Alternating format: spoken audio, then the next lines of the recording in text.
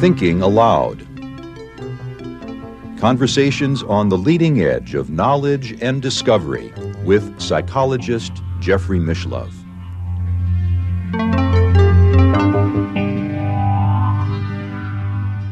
Hello and welcome. I'm Jeffrey Mishlove. Today, we'll be exploring the life of Gautama, the Scythian sage. We'll be looking at new historical interpretations of what is known today as the Buddhist religion. With me is Jason Reza Jorjani. He is the author of Lovers of Sophia, Prometheus and Atlas, Novel Folklore, World State of Emergency, and Iranian Leviathan. Welcome, Jason. It's a pleasure to be with you, Jeffrey. I've been looking forward to having this particular discussion with you for a long time now. Well, this discussion is based on new historical interpretations of the history of Gautama, the founder of the Buddhist philosophical religious tradition. And these interpretations differ radically from the orthodox interpretations that come from within the various Buddhist traditions today. They do. And the presence of Buddhism in Central Asia, in what was Eastern Iran up till only 150 years ago, has been largely neglected by scholars of Buddhism and also Iranologists, people in the field of Iranian studies. And there's been a new focus on the cultural matrix for the rise of Buddhism in Eastern Iran, and an examination of the life of Gautama in the context of the Scythian society. Mm-hmm. Well, I gather a lot of the new scholarly work in this area is based on the original reports of Greek philosophers who traveled into eastern Iran and even into India with Alexander the Great shortly after the life of Buddha, maybe, less than 200 years? That's right. In the 300s, in around 334 BC, Pyrrho of Elis accompanied Alexander into eastern Iran, and particularly a region that is known as Kandahara, which in contemporary geography is about southern Afghanistan into Pakistan. And this was eastern Iran for most of its history. So these Greeks, Megasthenes was another one, who traveled with Alexander and who were part of the Hellenistic conquest of the Persian Empire. They encountered what they called Iranian philosophoi. And in fact, many of the early Greek writers claimed that philosophy came from the barbaroi, from the barbarians in general. Mm-hmm. But this is often thought of in terms of a Zoroastrian influence on the rise of philosophy in Ionia. However, there's another branch of the Iranian family that contributes to the rise of philosophy, and that's the Eastern branch, the Scythian branch. Mm-hmm. In fact, one of the pre-Socratic philosophers was a man by the name of Anacharsis the Scythian, who was so revered by the late archaic and early classical Greeks that he was counted among the 7 sages of antiquity. And Anacharsis is a kind of herald of some of the ideas that we're going to be discussing in terms of Gautama, the herald of a kind of anarchic metaphysics and epistemology that you also see to an extent in another pre-Socratic thinker, Heraclitus of Ephesus. Mm-hmm. Anacharsis was famous for the problem of the criterion, the question of how there can be absolute guidelines, legitimate guidelines for judging any matter, for judging pragmata, matters of various kinds, and who is qualified to apply these criteria. So, even before these Greeks traveled with Alexander as part of the Hellenistic conquest of Iran to Kandahara, the Greeks were familiar with Scythian thought through Anacharsis. And when they arrived in Kandahara, they encountered these philosophoi who they referred to as Shramanas. And this term Shramana is found in a number of Iranian languages in Central Asia. And its cognates in other Iranian languages are Shamana and Samana. The name of the dynasty in Iranian history, Samanyan, comes from Samana. And of course, Shamana is recognizable to an English-speaking ear as shamanism. So the Scythians were shamanists. They were semi-nomadic people.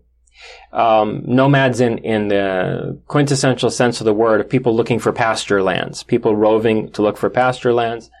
And they were practitioners of shamanism, albeit a shamanism that particularly revered Mithra. Mm-hmm. And so, but these particular shramanas or shamanists that were encountered by the Greeks who traveled with Alexander when they were part of the Hellenistic colonization of eastern Iran were followers of Gautama Sakamuni.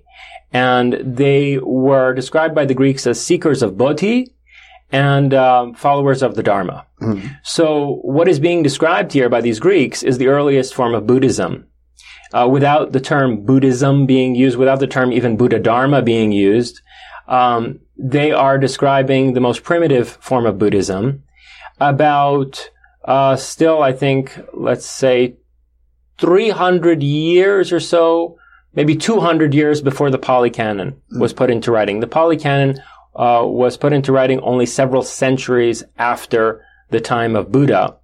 And so the accounts that we're getting from these Greeks are much closer to the life of Gautama than what we see in the Pali Canon. Mm-hmm.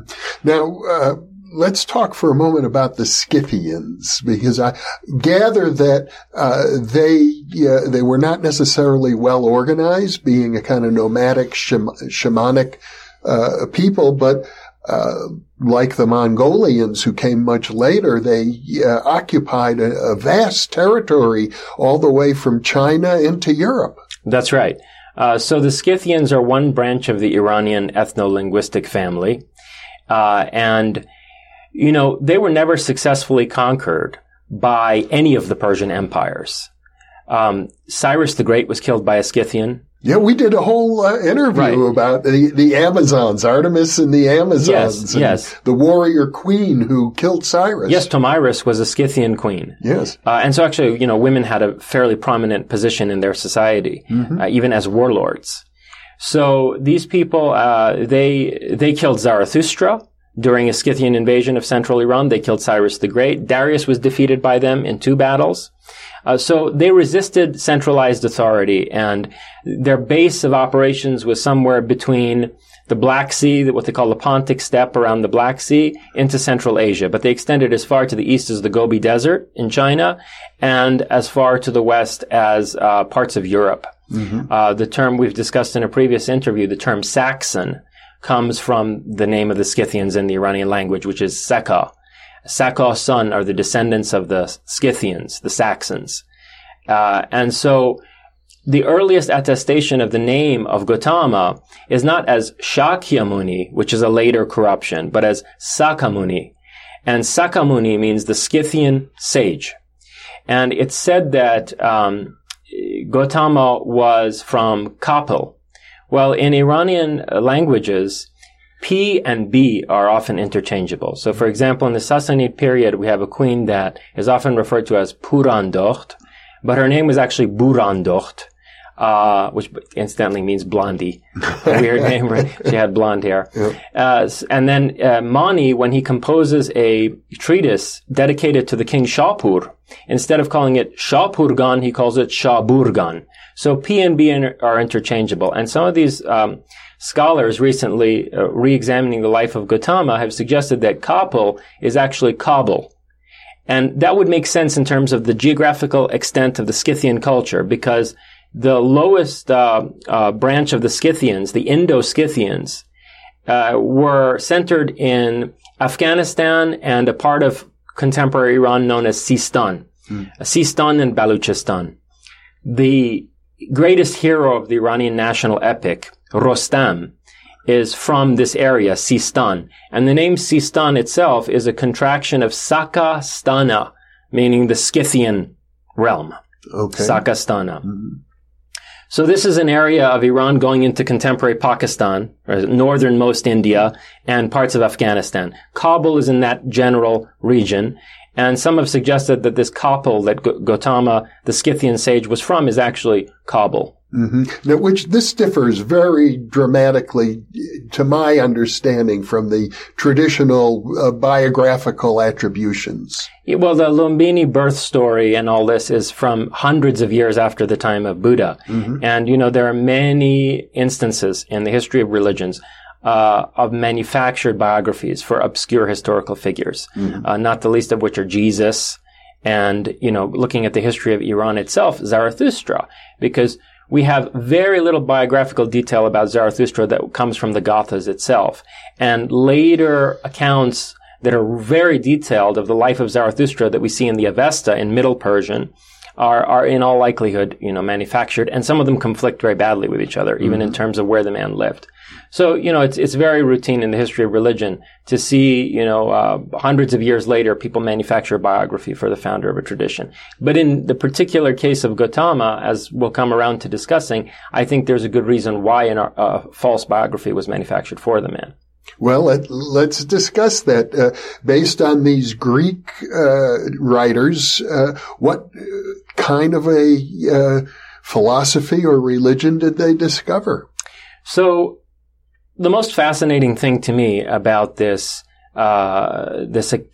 report we're receiving from Greeks of the way the Shramana lived and their worldview is that it's a lot closer to early Taoism than to institutionalized Buddhism. Now, of course, there are certain overlaps between Buddhism and Taoism that allowed for Zen eventually to develop in China as a synthesis of them, Chan to develop in China as a synthesis of these two philosophical schools. So there's certain overlap. But the radicalness of the emphasis on, for example, anatman, that nothing has any inherent essence. Yes. And anitya, that all things are impermanent and in a state of flux.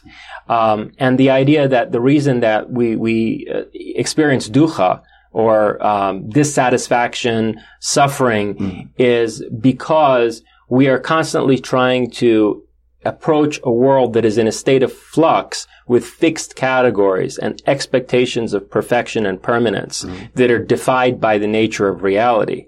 So for example, the word dukkha actually literally means something that doesn't turn properly. Sukha is like a smoothly turning wheel, and dukkha is like a wheel that's off its axle. I see. And that's how life becomes for you if you try to approach a world that's in a state of flux with fixed ideas and in terms of binary oppositions that aren't reflective of reality. Because if nothing has any inherent essence, and everything is in a state of flux, it also means that everything is codependent. Things are fundamentally interdependent, what the Buddhists call dependent origination. Right.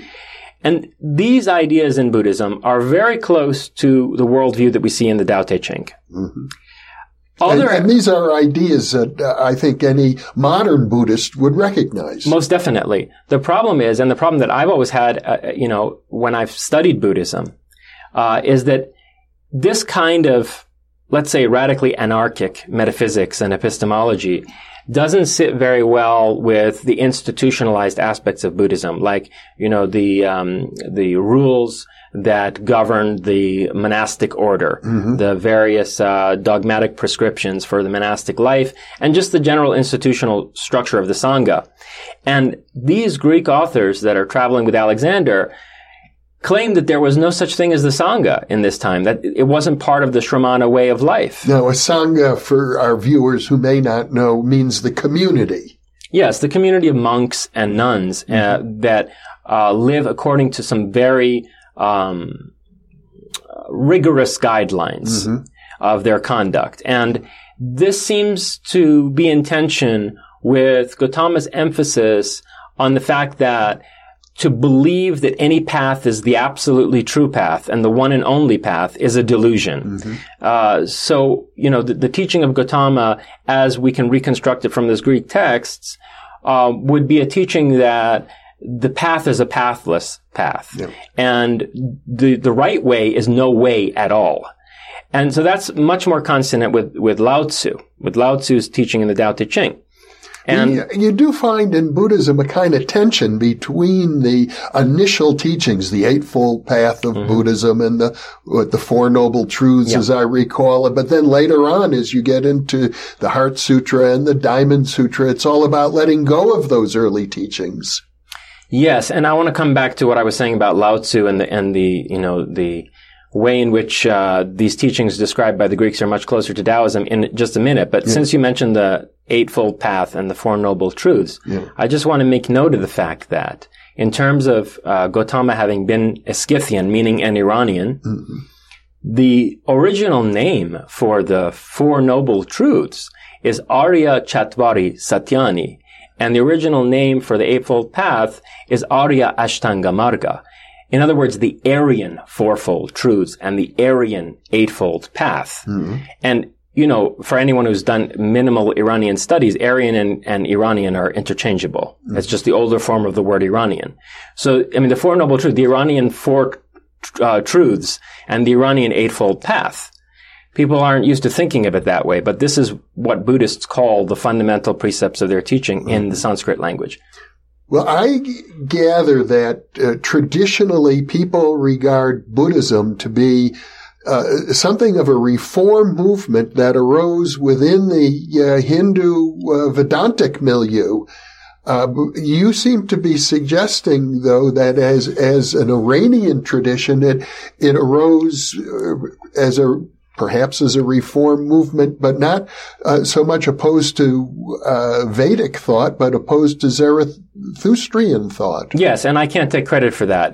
Beckwith, in a book called Greek Buddha, has drawn on a wide variety of recent scholarship to argue that, and including scholarship on the Vedic tradition, to argue that actually the structure of the teaching we can reconstruct from the Greek accounts of the Shramana way of life and worldview is much more clearly a critical response to Zoroastrianism than it is situated in terms of Vedic philosophy.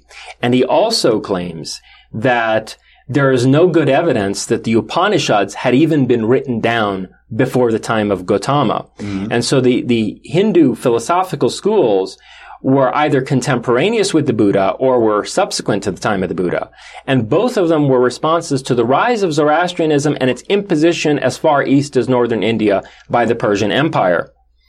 And so you can see very clearly when you put the primitive Buddhist teaching next to Zoroastrianism, how Gautama is engaging in a point-for-point critique of the Zoroastrian worldview. So for example, the idea of a realm of perfect archetypes pre-existing the creation of the material world, and that throughout the course of history, we will get to a point where the material world will be transmuted so that it becomes a perfect embodiment of those archetypes, those primordial archetypes. That is completely deconstructed by the idea that nothing has any inherent essence. That's a Zoroastrian idea. Yes, the idea of Fravashis, perfect archetypes pre-existing the creation of the world, and of a Frashgard at the end of time, which will remold this world into a perfect reflection of the archetypal reality. That is deconstructed by having the insight that nothing has any inherent essence. And that the ultimate nature of reality is shunya, it's voidness. So, and then you have the idea of Ahura Mazda, right, as a perfect, all-knowing God. And again, this idea of an entity that is permanent, whose existence is eternal, and who's self-identical, this is also critiqued both by the ideas of anitya, of impermanence, the impermanence of all phenomena, and of anatman. Buddhism is famously atheistic. I mean, one of the fundamental teachings of Buddha is that there is no God in a universalistic and absolute and cosmic sense, and that to the extent that there are gods, they're just like us. They're humanoid beings with more abilities, with more siddhis, and in many cases they're more deluded than human beings. And one of the most fascinating points to me always in the teachings of the Buddha was his claim that the gods,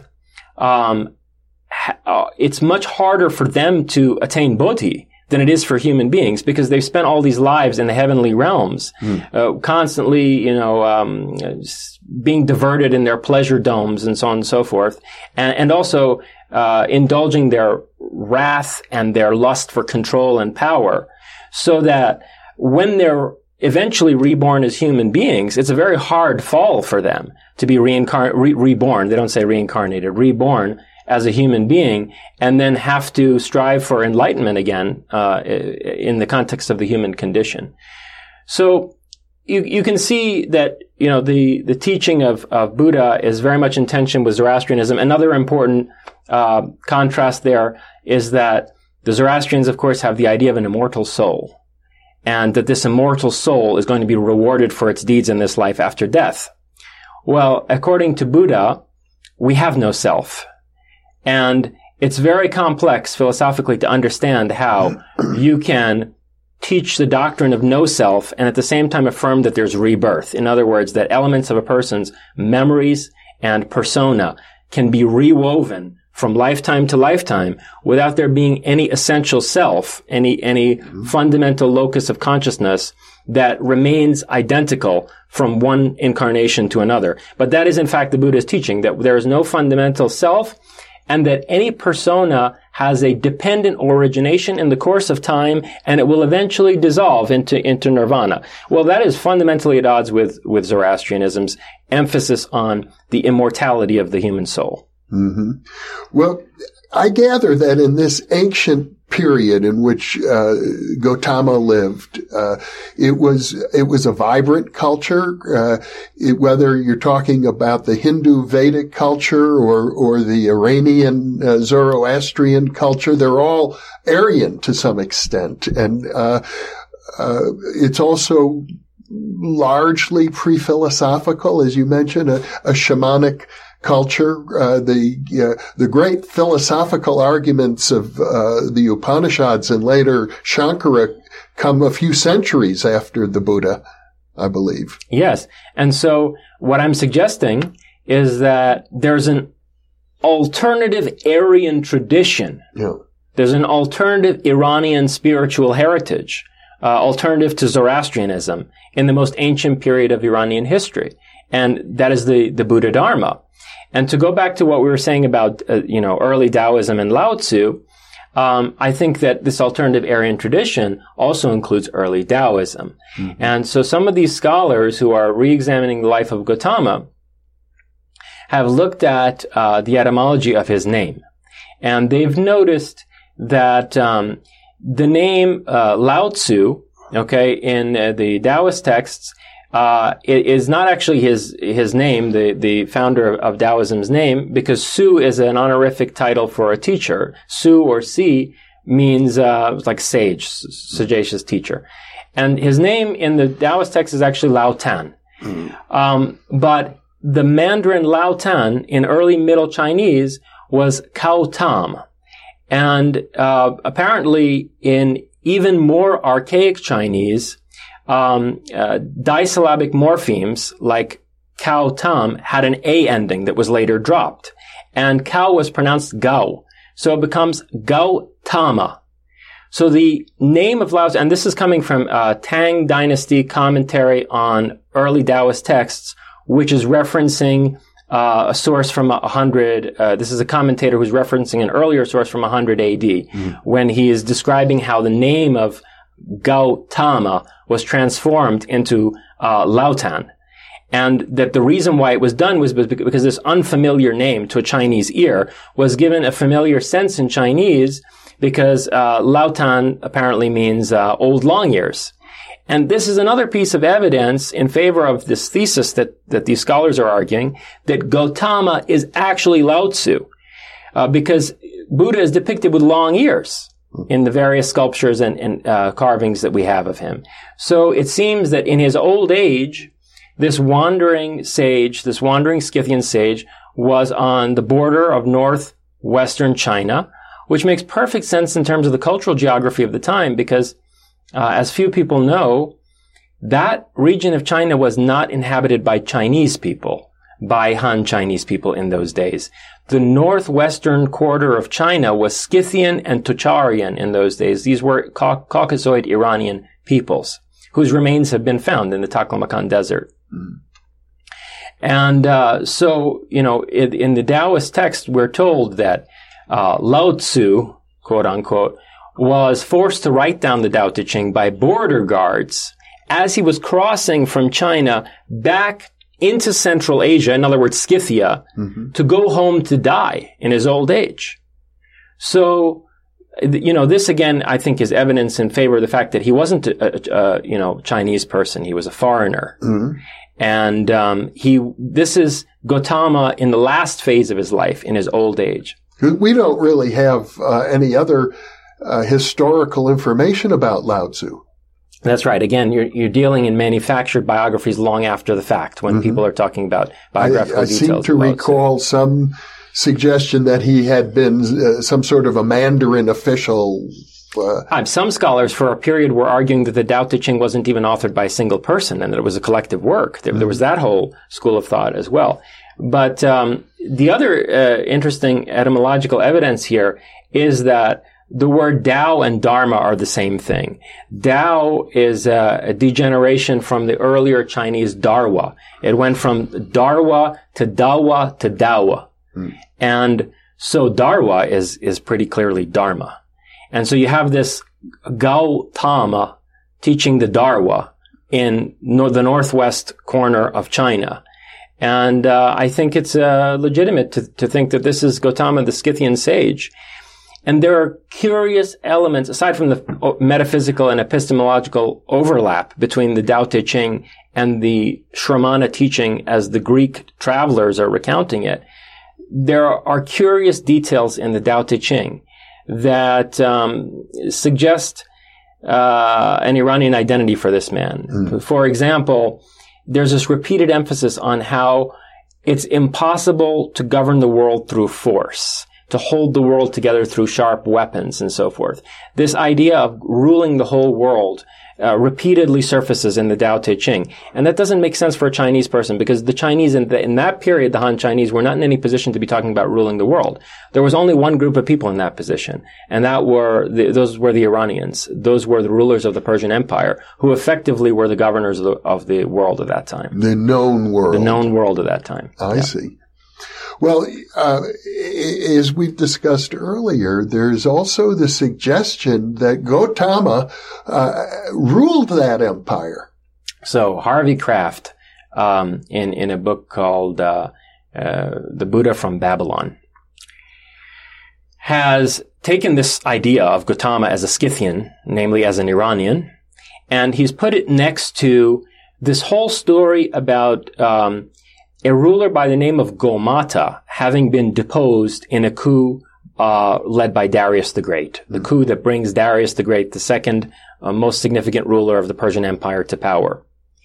And so the story is basically that there was a crisis of succession in the time of the son of Cyrus the Great. The emperor Cambyses was off conquering Egypt, and there was it's a very convoluted story. There was a lot of court intrigue going on in his absence. There was a long absence. And there was a lot of court intrigue going on involving his brother and various machinations to seize the throne, including by an imposter who was claiming to be his brother.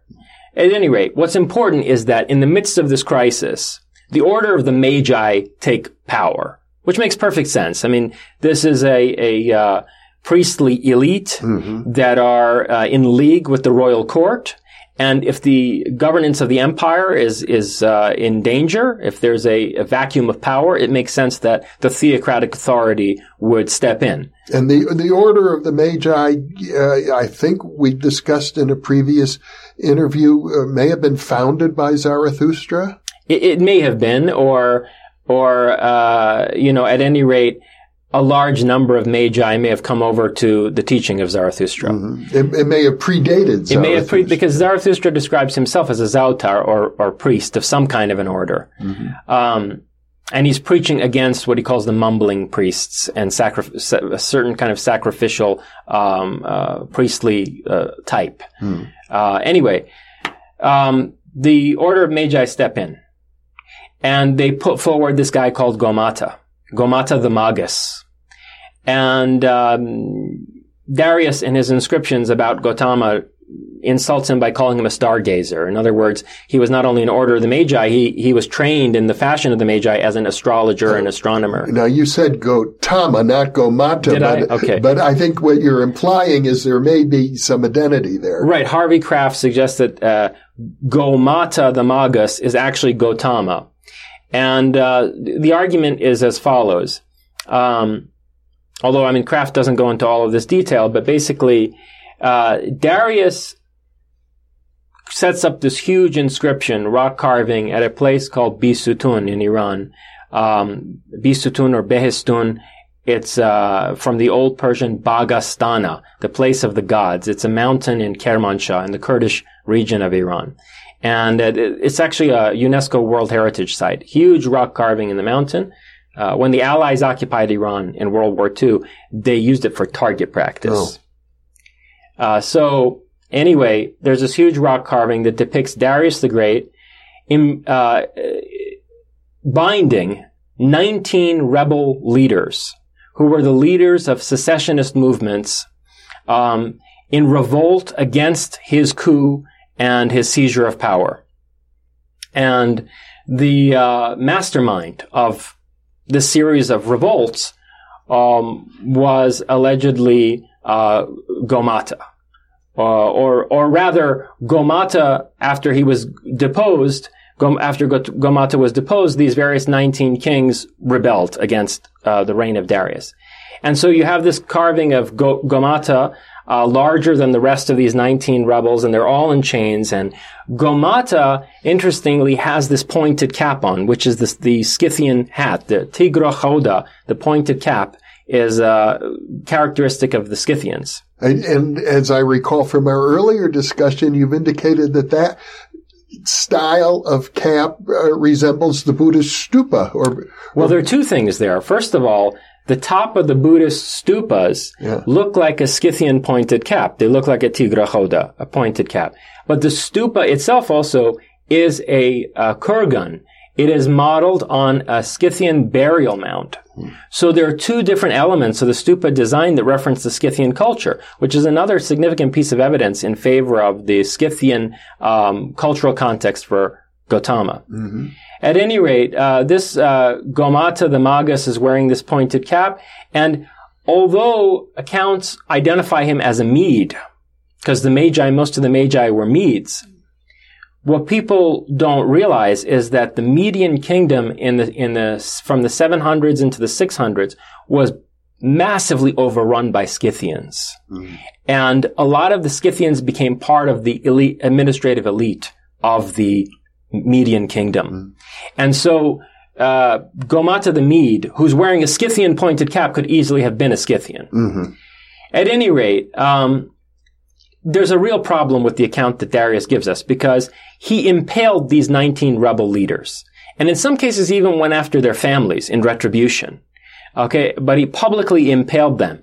And then he tells us that he killed the mastermind. He killed, the main target of his coup d'etat, Gaumata, in a fortress with no witnesses other than the co-conspirators who helped him come to power. So Darius had this band of generals, this band of military officers, who conspired together with him to seize the throne. And these are the only people who witnessed the death of Gaumata.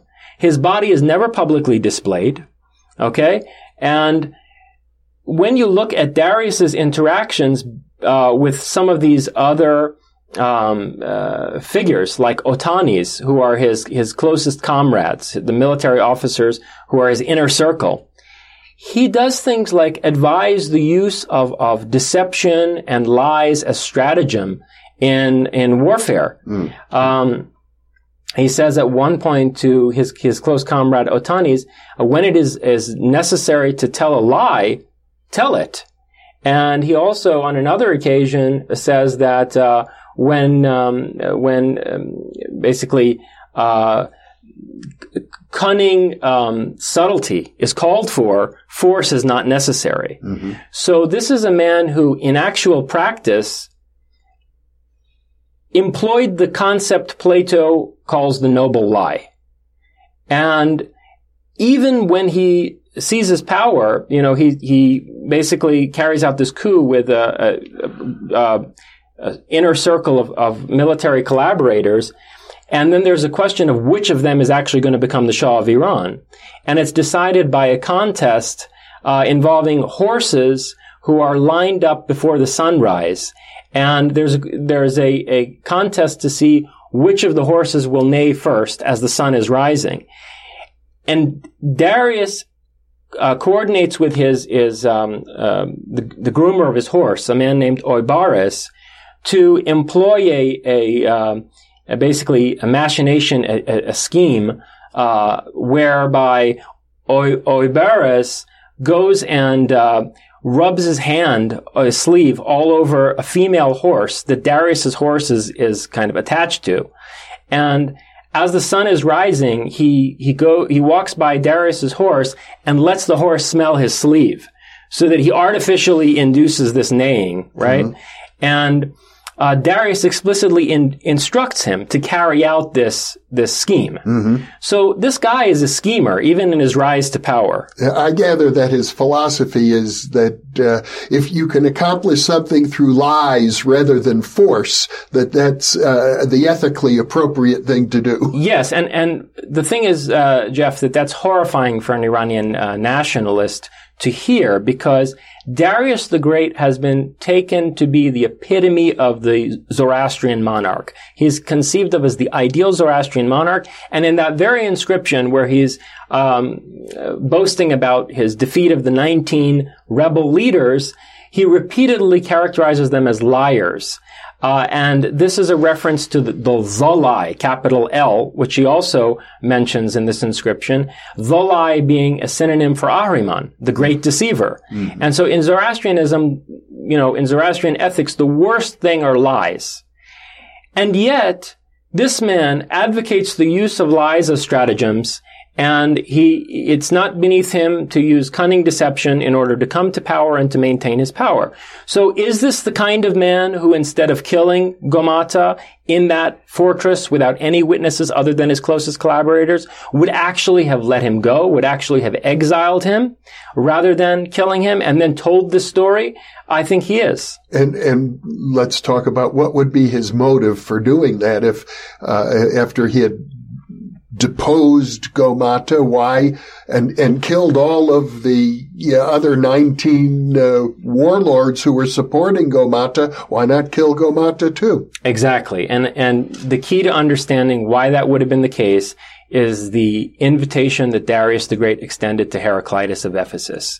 Diogenes Laertius, in his biography of Heraclitus, preserves the correspondence between Darius and Heraclitus, where Darius invites Heraclitus to be the court philosopher of Iran, and Heraclitus basically politely declines.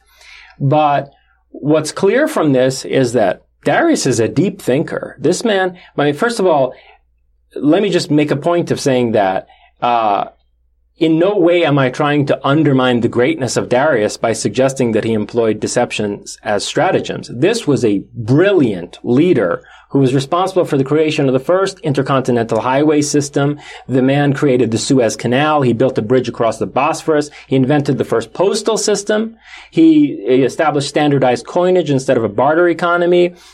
He laid the groundwork for a private banking and a credit-based financial system. Mm-hmm. The man is an absolute genius. Okay, he's probably among the very greatest statesmen in world history. But he was also deeply philosophically inclined, because a man who invites a Greek to be the court philosopher of Imperial Iran clearly has read the fragments for himself. And, you're not a lightweight if you're processing what is being expressed in the fragments of Heraclitus. And it's also another expression of a kind of cosmopolitan instinct. Yes, and what's important is that if you put the fragments of Heraclitus, they're fragments now, but it was Heraclitus' book on nature. If you put that next to the Tao Te Ching, there's tremendous overlap in terms of the metaphysics and epistemology in Heraclitus and in quote-unquote Lao Tzu, mm-hmm. which I'm suggesting was Gautama. And so it means that Darius would have identified with a large part of Gautama's worldview and outlook. Mm. And he would have thought to himself, it would be a travesty to kill this man, because he could have a very productive life as a sage, mm-hmm. just not in a position of political power. When Gaumata was ruling the empire, he was known for a very hands-off, laissez-faire policy, really leaving the satrapies to themselves. He rescinded the requirement for military service. He was very lenient in terms of taxes, and just generally tending toward decentralized rule, which, sort of presages the attitude that Lao Tzu takes toward politics in the Tao Te Ching. So you could imagine how Darius would think that the metaphysical and epistemological outlook of this person is praiseworthy, and it expresses deep insight. But to have a man like that in the position of governing this vast empire, the first world empire, could be politically ruinous.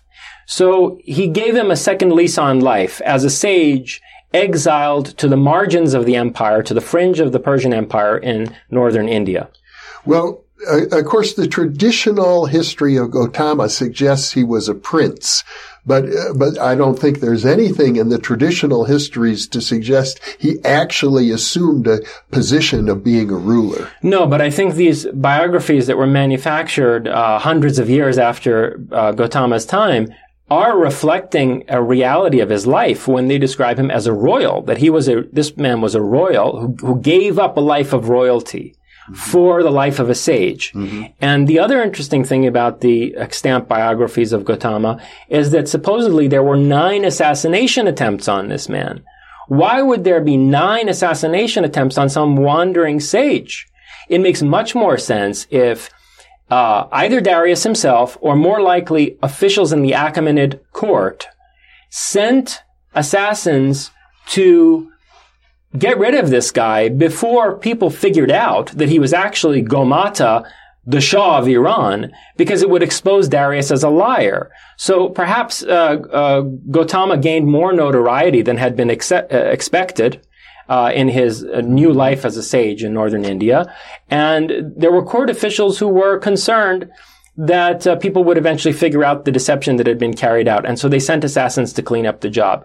This account of 9 assassination attempts is much more consistent with the life of a political fugitive than of a mere sage. Well, in our discussion, you have emphasized the etymological interpretations. For example, Lao Tzu and Gautama, they seem like very different words, but you've shown how they're related. But Gaumata and Gautama, is there any linguistic reason to think these are the same people? Well, they're almost the identical word. I mean, you got a couple of letters, transplanted. Yeah, but is that likely that if someone were the ruler of a vast empire, that his name would be misspelled? I don't know, Jeff. But the other interesting thing is that when we talk about Siddhartha Gautama, Siddhartha also is an Iranian term, an honorific.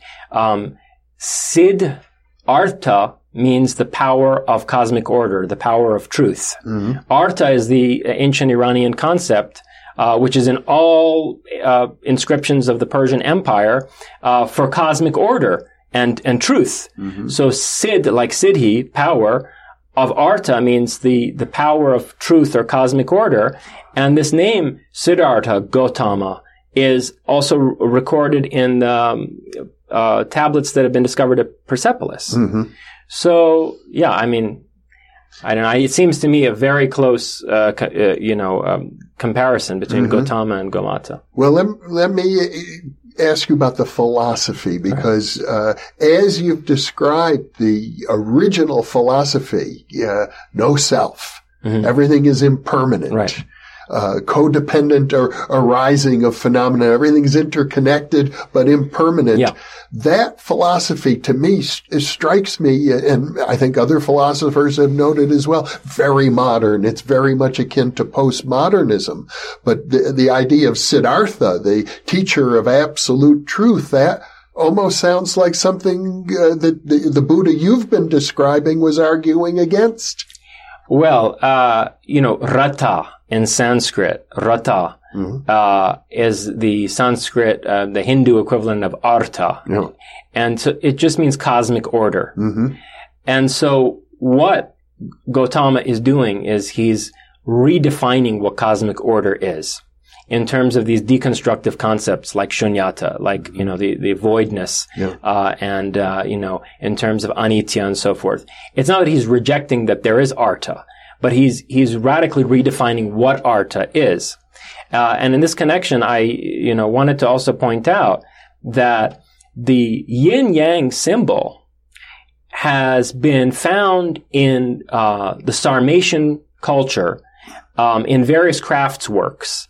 And the Sarmatians and the Scythians were totally intermeshed groups of, mm-hmm. of northern Iranians. Mm-hmm. They were often part of the same confederations, and their geographical regions were totally interpenetrating. And you see in various, Sarmatian gold work, this yin-yang symbol. And this yin-yang symbol is the perfect representation of the idea of the mutual dependence of apparent opposites, mm-hmm. And a critique of thinking in terms of binary categories like light and darkness, good and evil, categories that are fundamental to the metaphysics of Zoroastrianism. And that are reflected in the way of life of Zoroastrians. So, for example, in Zoroastrianism, there's the idea that a whole range of creatures are ungodly, demonic vermin. They're demon spawn. Various insects, rodents, and so forth are seen as creations of Ahriman that ought to be exterminated and that don't really belong to the good creation of Ahura Mazda. Well, this is a really tangible consequence of a metaphysics that draws such a sharp distinction between good and evil, light and darkness, pure and impure.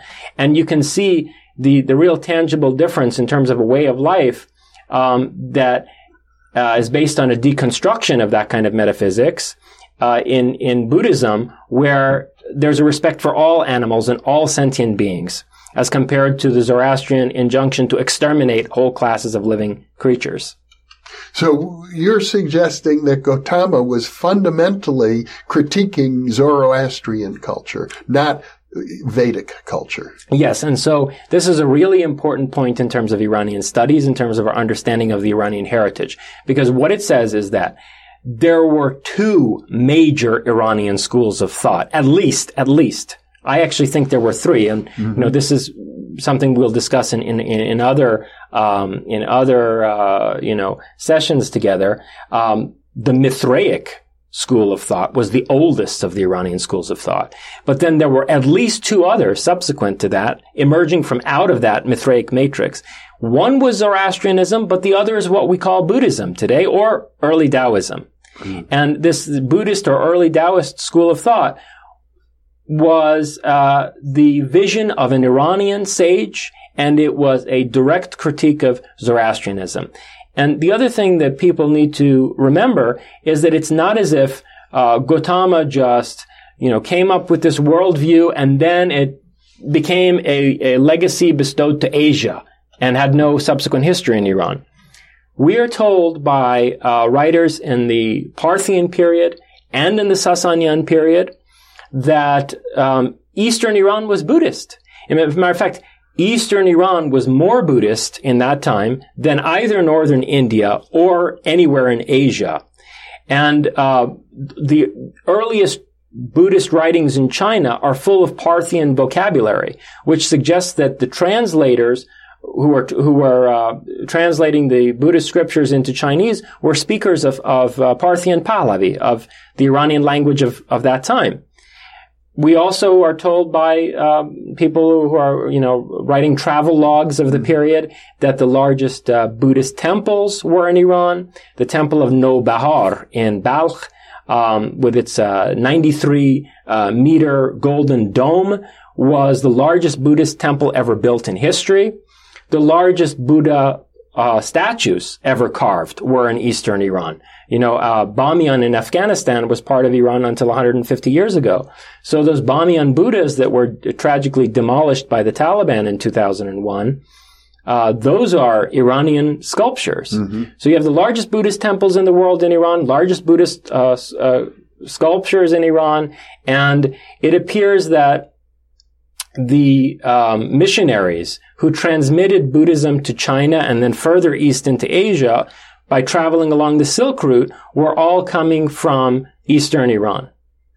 Well, something happened along the way because as you described the culture of the Shramanas as explored by the early Greek visitors, they didn't believe in monasteries. They didn't have a sangha or a community. But then later on, we find great temples and great statues. So there must have been a transformation. Sure. As the Jain school of thought started to take shape, and as the Vedic philosophical schools organized themselves, I think that when they were establishing orders of monks and nuns, and in the case of the Vedic philosophical schools, priestly hierarchies, the Buddhists, the followers of Gautama's teaching, also probably felt under pressure to preserve their social influence by organizing themselves in a more disciplined fashion. Mm-hmm. But you also notice in the course of Buddhist history that after this phase of institutionalization, this Theravada institutionalization, there is a kind of shift back to more antinomian, more anarchical teaching in some types of Mahayana Buddhism. Mm-hmm. And it's noteworthy in that regard that the champions of Mahayana Buddhism were the Kushan dynasty. And the Kushan dynasty of northern India and present-day Afghanistan were also Iranians. They were Indo-Scythians. Mm-hmm. They were, again, part of this eastern branch of the Iranian ethnic community, who organized the first congresses where the Mahayana texts were composed. King Kanishka, in particular, Kanishka the Great, was the first patron of Mahayana Buddhism. Mm-hmm. Well, what you're painting ultimately is a picture in which the Iranian culture had very direct, intimate contact not only with Buddhism, Zoroastrianism, but also Judaism, Christianity, Islam, and shamanic traditions as well. It seems to all be right there in Central Asia. I think that Iran is the religious fulcrum of humanity. Mm-hmm. Well, Jason Reza Jorjani, once again, a fascinating conversation. It's been a pleasure being with you, Jeffrey. Thank you. Thank you for being with me, and thank you for being with us.